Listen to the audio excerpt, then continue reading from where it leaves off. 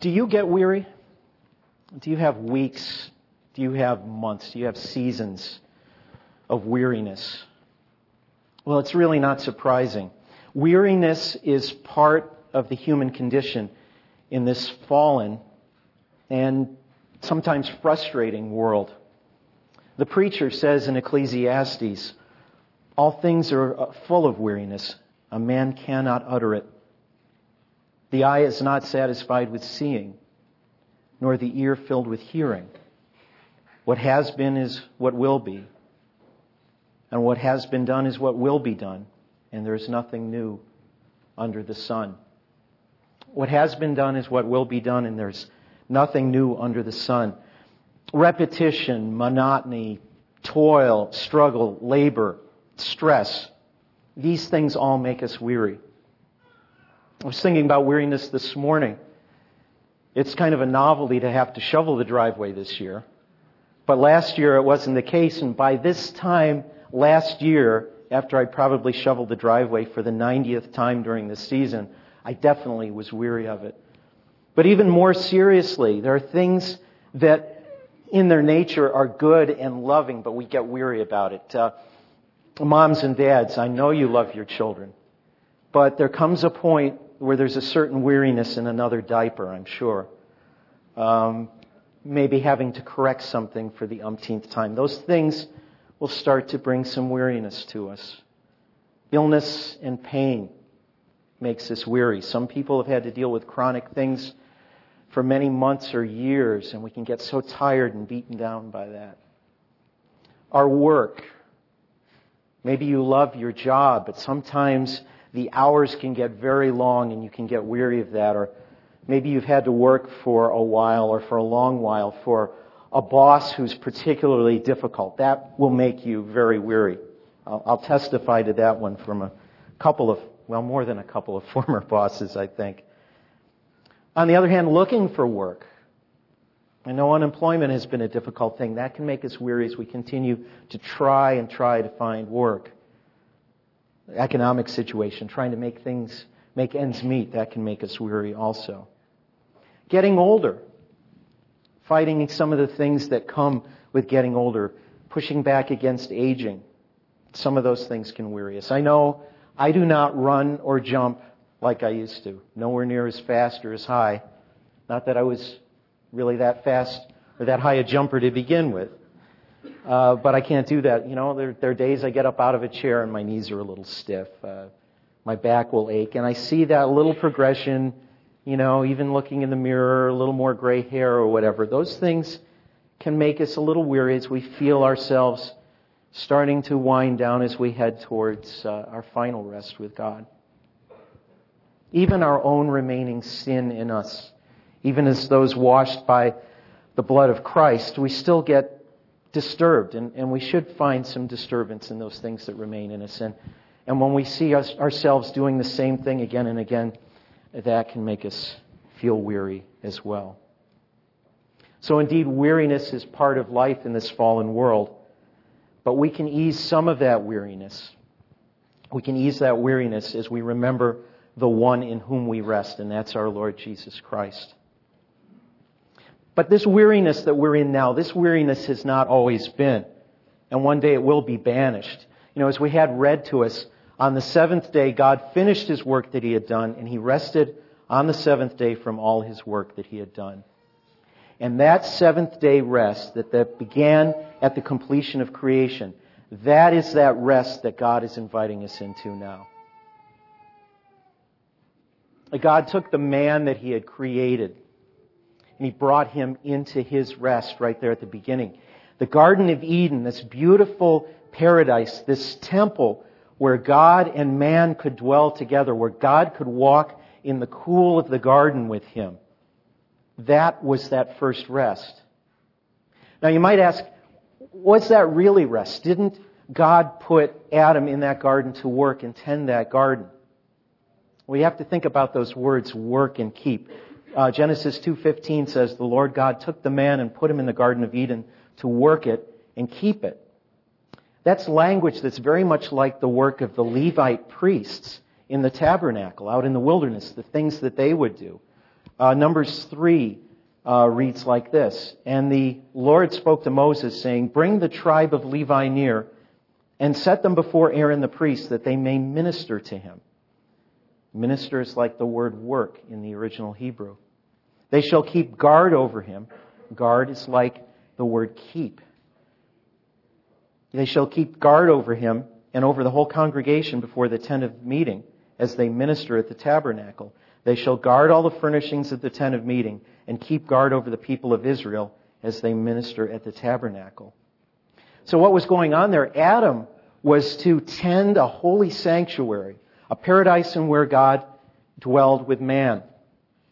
His work was like the priest of a temple, watching over a holy place. Not a time of toil, but a time of joy as he upheld the place, as he watched over it. It's not one where later on where he had to scratch out his subsistence out of the soil. Not one like that where he had to work by the sweat of his brow, but one that was a place of joy where the trees were full of fruit for him to eat. A place of real joy. But as we know so familiarly, and I know the class that has been in Brother Ken's class in Sunday school has been going through Genesis, and you know very well how man rebelled. Our first parents wanted to be wise like God, but they were deceived. And now, because of that, we live in what Dr. Al Mohler, who is president of Southern Baptist Seminary, it's what he always calls living in a Genesis 3 world. We live this side of the fall, and that explains a lot. In fact, I think us as Christians, we as Christians, when we think about a Genesis 3 world, we can make sense of the world where a lot of people can't. You probably have friends or coworkers who are very much like a friend of mine who has a very different view on the world than we would have. We understand about man's fallen nature and that no one is righteous outside of Christ and wearing His righteousness.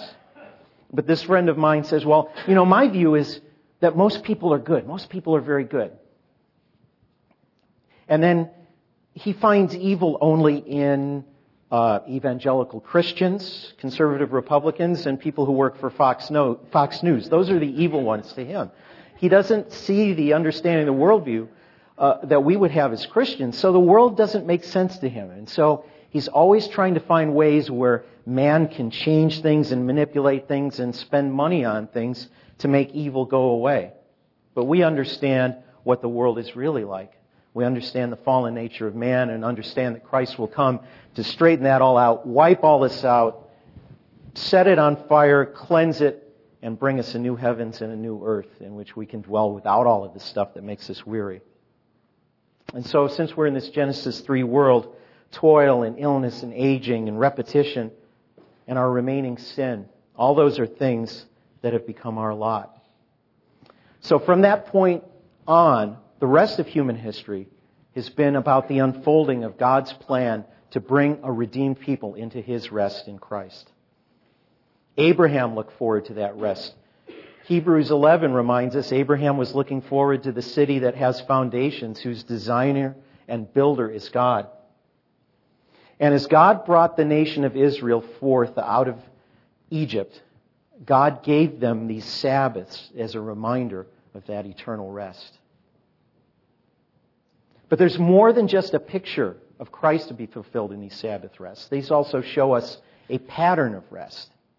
These Sabbaths show us that it's necessary for our bodies in this fallen world, in this weary world, to take some rest, just as our rest in Christ will rest our weary souls. And for Israel, obeying the Sabbath was more than just following a regulation. Obeying the Sabbath for Israel was showing faith in God's provision for them. And when we rest in Him, we show faith in His provision for us. So let's take a look at this in the context of this passage. This is something, we could mine this thing for weeks. We're going to kind of take a couple of things out of this passage for today. And maybe at another time we could really look forward. And in fact, maybe when Pastor Reed is refreshed, we may even delve deeply into this beautiful book. But we see time after time, even as God gave His people rest, they failed to trust Him in that rest. We mentioned the garden in Genesis 3. God gave our first parents, rest in the garden, and they rebelled and they were cast out of there. Well, let's fast forward to Exodus chapter 16. As the Israelites have come out of Egypt, the Red Sea has been parted and they're in the wilderness. And as they wandered through the wilderness, they were hungry and they started to grumble. And the Lord said to Moses, "Behold, I am about to rain bread from heaven for you." This is Exodus 16. "And the people shall go out and gather a day's portion every day, that I may test them, whether they will walk in my law or not. On the sixth day, when they prepare what they bring in, it will be twice as much as they gather daily." But what happened there? Some of them right away did not have faith that there would be enough manna for the next day. The seventh day they went out there not trusting God and went out and looked for manna on the seventh day. And starting in verse 27 of that chapter of Exodus, "On the seventh day some of the people went out to gather, but they found none. And the Lord said to Moses, 'How long will you refuse to keep my commandments and my laws? See, the Lord has given you the Sabbath. Therefore, on the sixth day He gives you bread for 2 days. Remain each of you in his place. Let no one go out of his place on the seventh day.' So the people rested on the seventh day.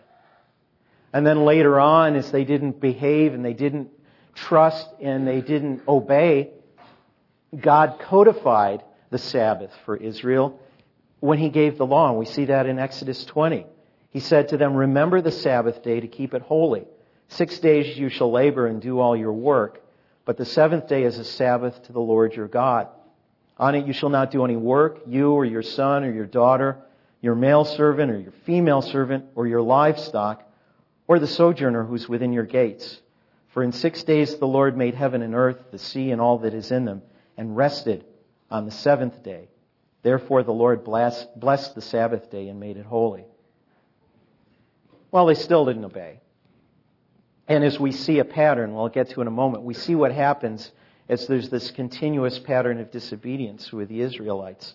In Exodus 31, when God gives the law a second time on new tablets after Moses, in disgust at the golden calf, had smashed the first set, God says, 6 days shall work be done, but the seventh day is a Sabbath of solemn rest, holy to the Lord. Whoever does any work on the Sabbath day shall be put to death.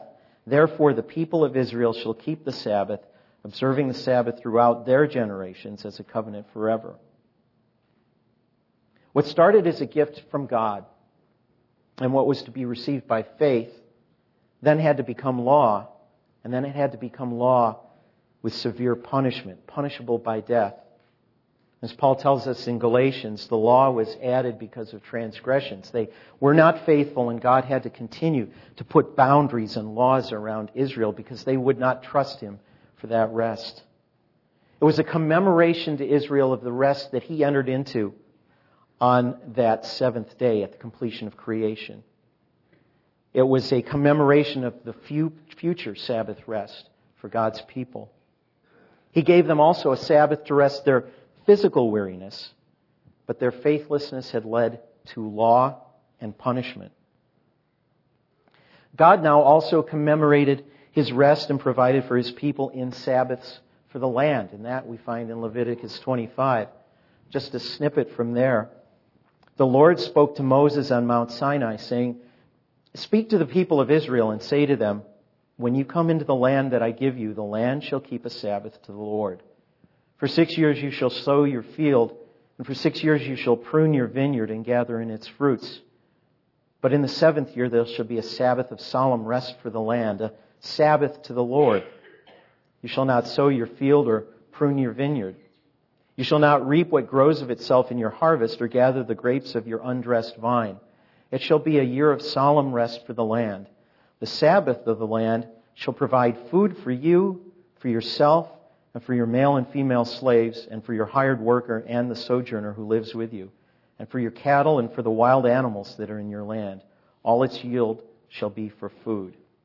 So God commanded that every seventh year would be a rest from agricultural activities on that land of Canaan they would enter into.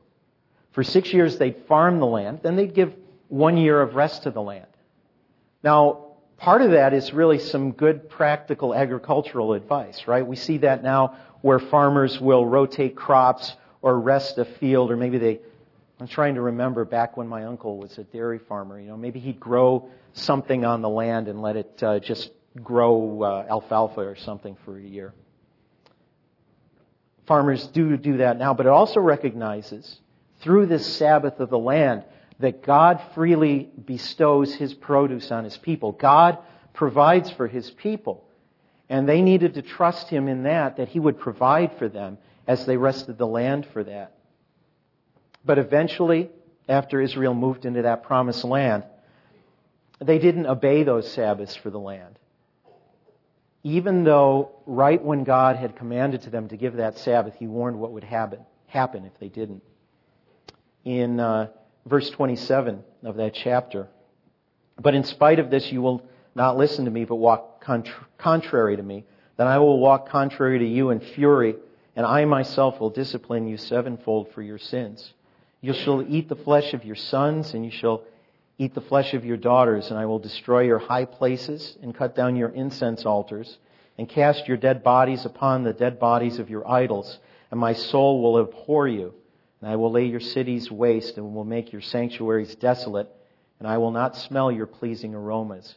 And I myself will devastate the land, so that your enemies who settle in it shall be appalled at it.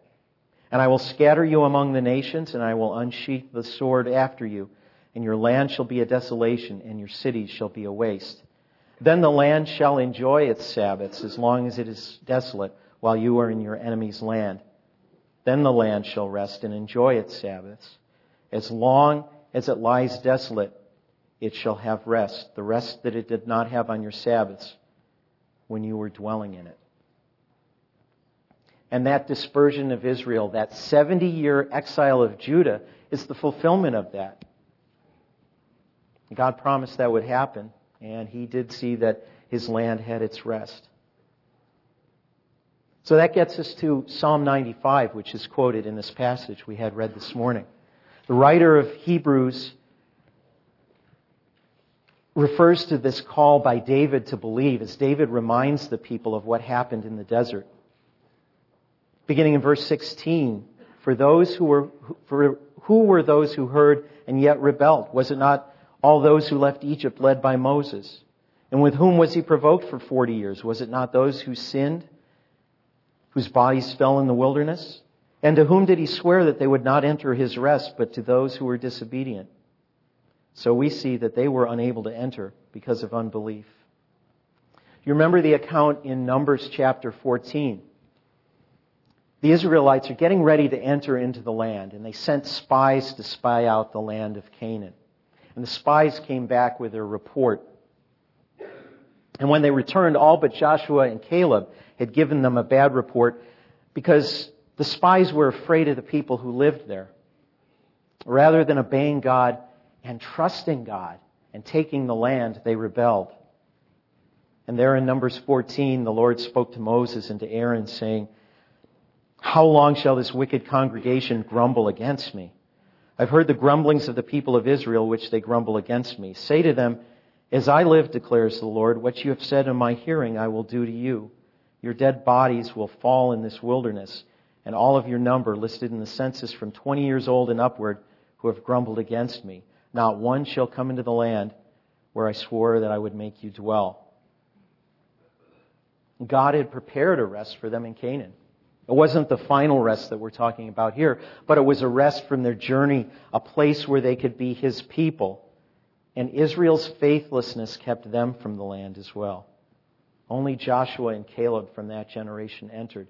Even Moses, in his rebellion, stood from afar and saw the land, but he did not enter either. So these people lacked faith in God's provision for them. Their disobedience of the Sabbaths was a picture of their mistrust of Him. And because of that, He did not permit them to enter His rest in Canaan. Now, these Sabbaths to Israel are also pictures for us of that eternal rest in Christ. Faith in God is what is the obedience required of us. It's our faith that produces the obedience in other things. And as it says further along in Hebrews, without faith it's impossible to please God. So that's the backstory, as they say. Let's take a look at what it means to be entering God's rest. Verse 9 of Hebrews 4 says, "So then, there remains a Sabbath rest for the people of God."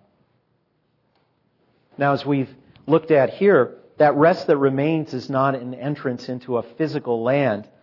In verse 8 it says, "For if Joshua had given them rest, God would not have spoken of another day later on." And that rest that remains is not a continuation of a weekly Sabbath as was given to Israel. In fact, there are some who would argue that that phrase, "there remains a Sabbath rest for the people of God," means that there is a remainder of Sabbath keeping for the people of God. That is not what this passage is telling us. It's telling us that eternal rest is what still remains for us to enter. Our rest, simply put, is Christ. For whoever has entered God's rest is also rested from his works as God did from his. We need to understand that all these Sabbaths are but a shadow, a foretelling, a picture ahead of time of Christ. Paul reminds us of this in Colossians chapter 2, verses 16 and 17.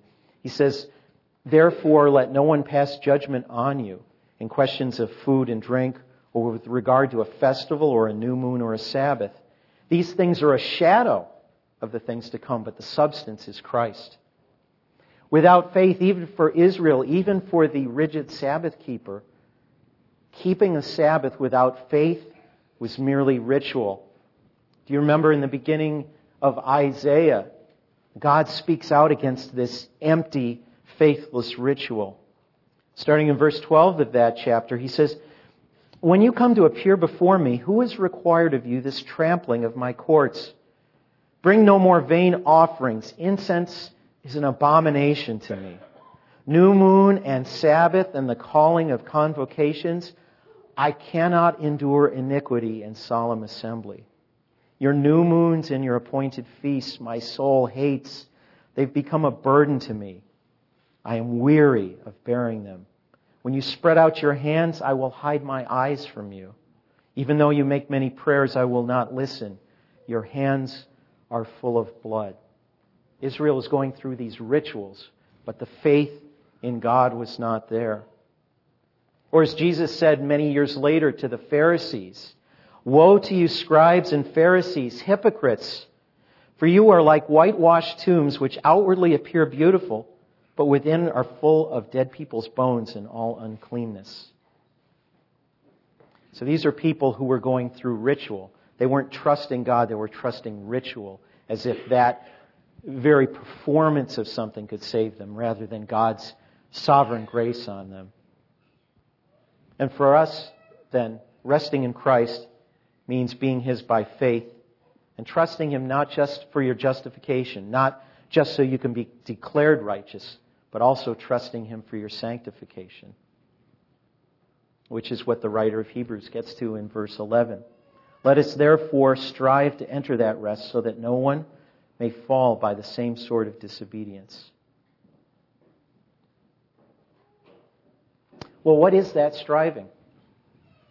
Is it trying in our flesh to strictly follow a bunch of rules so that we can look holy, so that we can feel self-righteous? Is it about following a checklist? Or is it by looking to Christ? Is that what we're called to do when we strive to enter His rest? Well, Paul the Apostle gives us the answer, even just a little later in Colossians from the passage I mentioned before. He writes, "If with Christ you died to the elemental spirits of the world, why, as if you were still alive in the world, do you submit to regulations? Do not handle, do not taste, do not touch," referring to things that all perish as they are used, according to human precepts and teachings. These indeed have an appearance of wisdom in promoting self-made religion and asceticism and severity to the body, but there is no value in stopping the indulgence to the flesh. If then you've been raised with Christ, seek the things that are above where Christ is, seated at the right hand of God. Set your minds on things that are above, not on things that are on earth. For you have died, and your life is hidden with Christ in God. When Christ, who is your life, appears, then you will also appear with Him in glory. It's Colossians 2:20 through 3:4. So it is to Christ that we look. He is our rest. Our growth in holiness comes not from adding something to our justification. It is living as one who has been justified, forgiven, and washed by His blood. That's our rest. It's not moving beyond our justification. It is moving deeper into the reality of our justification. Somebody who I've really enjoyed reading as of late is Pastor Tullian Tchividjian. He's the grandson of Billy Graham. He, through a merger of churches, now has the pulpit where D. James Kennedy spoke for many, many years. And D. James Kennedy was a preacher who spoke a lot about Christians in the world and political things and so forth like that. And it was a shock to that congregation and caused some turmoil for a while, even with some of D. James Kennedy's children, when Tullian Tchividjian started to emphasize the gospel. And one of the things that he wrote that I think is so appropriate with what we're speaking about here. He writes, I used to think that when the Apostle Paul tells us to work out our salvation, it meant go out and get more of what you don't have. Go out and get more patience, get more strength, get more joy, get more love, and so on. But after reading the Bible more carefully, I now understand that Christian growth does not work by working hard to get something you don't have. Rather, Christian growth happens by working hard to daily swim in the reality of what you do have. Believing again and again the gospel of God's free justifying grace every day is the hard work we're called to do. Now, isn't that something? Isn't that completely counterintuitive to who we are? That our hard work is believing and trusting rather than doing, rather than trying to wash ourselves? You've already been washed in the blood of Christ. Remember when Jesus washes the feet of the disciples and He tells Peter he's already clean. We need a little foot washing. We're already clean in the blood of Christ. And I know some of you, the young women, studied a book called Because He Loves Me from Elise Fitzpatrick. And she wrote in there, one reason we don't grow in ordinary grateful obedience as we should is that we've got amnesia. We've forgotten that we are cleansed from our sins. In other words, ongoing failure in our growth is the direct result of failing to remember God's love for us in the gospel. If we fail to remember our justification, redemption, and reconciliation, we will struggle in our sanctification. And indeed, didn't Jesus promise to us that it is not burdensome to follow Him? You probably know these verses. Matthew 11, come to me all who labor and are heavy laden, and I will give you rest. Take my yoke upon you and learn from me, for I am gentle and lowly in heart, and you will find rest for your souls. For my yoke is easy and my burden is light. While this world is indeed weary, and will be until we head into that eternal rest, we who believe are already in His rest. We are already, as we heard, seated with Him in the heavenly places. It's a wonderful thing to remember, especially when things are getting particularly weary. The Sabbaths are but a shadow. The substance is Christ, and our ultimate rest is in Him. But let's remember one more thing, though. While we do not live under a Sabbath law in the New Covenant, God has indeed instructed us in His Scripture and given us patterns to follow. And indeed, that Old Covenant law, those regulations, were nailed to the cross with Christ. He fulfilled those on our behalf so that we could live in His law of love. But we do learn from these things that have been taught to us. And Paul emphasizes that in a couple places for us. He tells us in 1 Corinthians 10, now these things happened to them as an example, speaking of the kind of thing we just talked about, but they were written down for our instruction, on whom the end of the ages has come. Or the familiar words of 2 Timothy 3:16 and 17, all Scripture is breathed out by God and profitable for teaching, for reproof, for correction, and for training in righteousness, that the man of God may be complete, equipped for every good work. So while we don't have a Sabbath law like we saw there for Israel, while we don't have those regulations, we do see some things from Scripture. We see days and seasons of rest are necessary. God has given us the sun and moon for seasons and for days and for years. As we remember the words of Ecclesiastes, for everything there is a season and a time for every matter under heaven.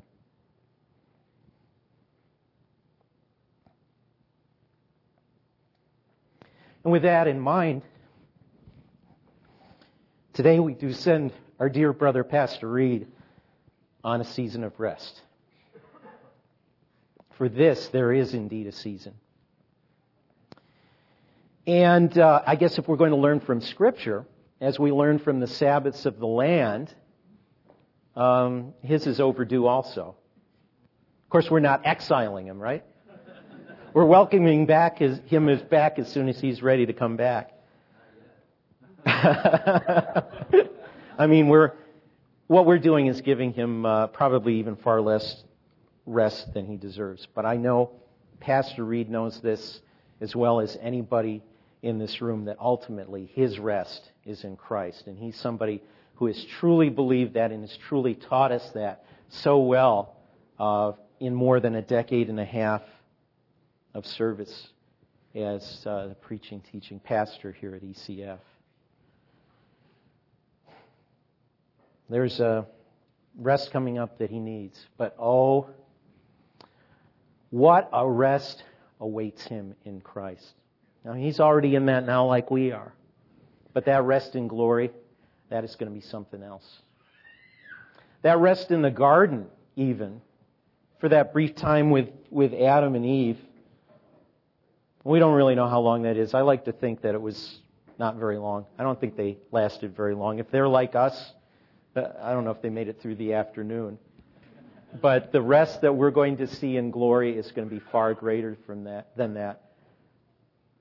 When Christ meets His bride and we're together with Him. So indeed, brothers and sisters, there remains a rest for the people of God, and our rest, beloved, is Christ. Christ has obeyed God the Father perfectly for us, believer. Christ has paid the price for sin for us. Christ has risen from the dead for us. And Christ has given those of us who believe His Spirit as the down payment for that eternal rest in Him. And let's not forget about the Holy Spirit. If you mind me having a little sidebar here, I've been reading the book Forgotten God by Francis Chan. And he talks about how modern evangelicalism, the modern church, has sometimes but forgotten the Holy Spirit. I mean, even as we recite our creed each week, we even see, and I believe in the Holy Spirit, sort of like send Him in there. I wonder if maybe we could write a bigger expansion there of what the Holy Spirit means to us. Because that's the comforter who Jesus sent to us when He left. He said, greater things than I you will do because you will have the Holy Spirit. And indeed, it's the Holy Spirit that is our guarantee, our down payment for what we will have. That's how we're already in that rest. We have the Spirit of the living God dwelling in us as believers. And we need to turn to and rely on that Holy Spirit all the time, but certainly in the next few months. It's His movement among us that will show whether we're truly a church of God, whether there can be a movement of revival among us. It's the Holy Spirit in there that is speaking the Word of God to us. It's the Holy Spirit in you who is conforming you to Christ, who's the one in you who will change you so that one day you'll see Christ as He really is because you'll be like Him. So let's not forget about that Holy Spirit doing that work in there. We'll be talking about the Holy Spirit on Wednesday night. Maybe we'll take about 10, 12 weeks to do that. But as the psalmist said today, if you have heard the voice of Jesus calling to you, do not harden your heart. If you're not a believer, if you're not sure if you're a believer, if maybe you've kind of gone through the rituals like Israel did, but haven't been changed by that Spirit of Christ in you, today may be your day of salvation.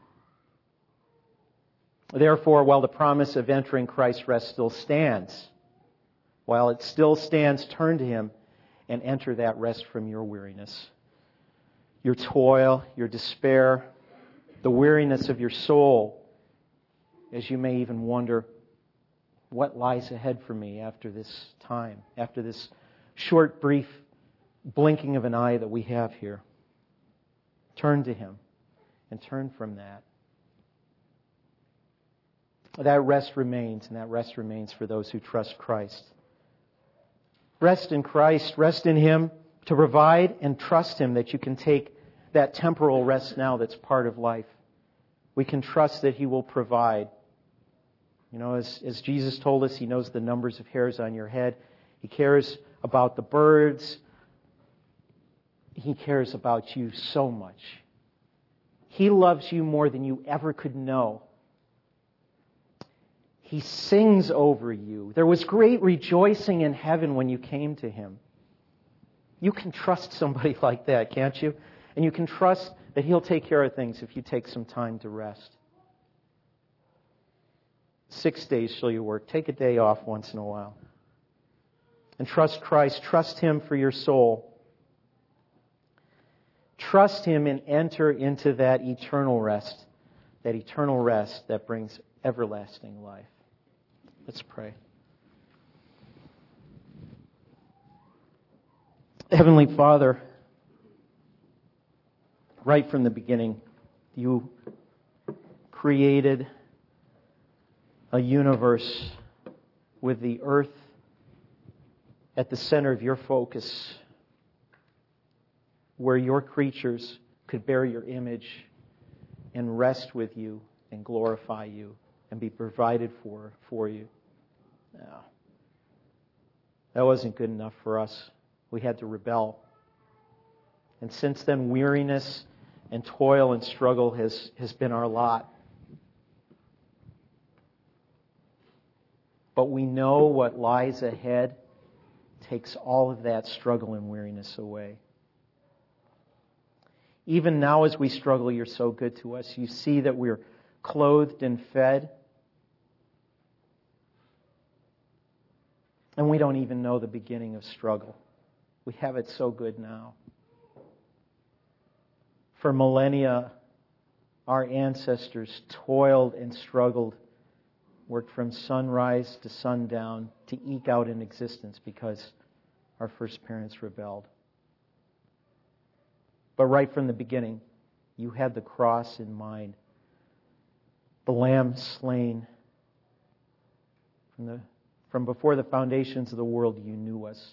And were ready to call us to You into that eternal Sabbath rest. Father, I pray that You would give comfort to everyone here, that they could rely on Your Spirit, look to the cross, and know that they too have entered that rest. That the hard work You've called us to do is simply trusting You, believing You, and having faith that Your Son died, rose, and ascended on our behalf. Father, we pray that this season of rest for our brother will be joyful and restful and refreshing.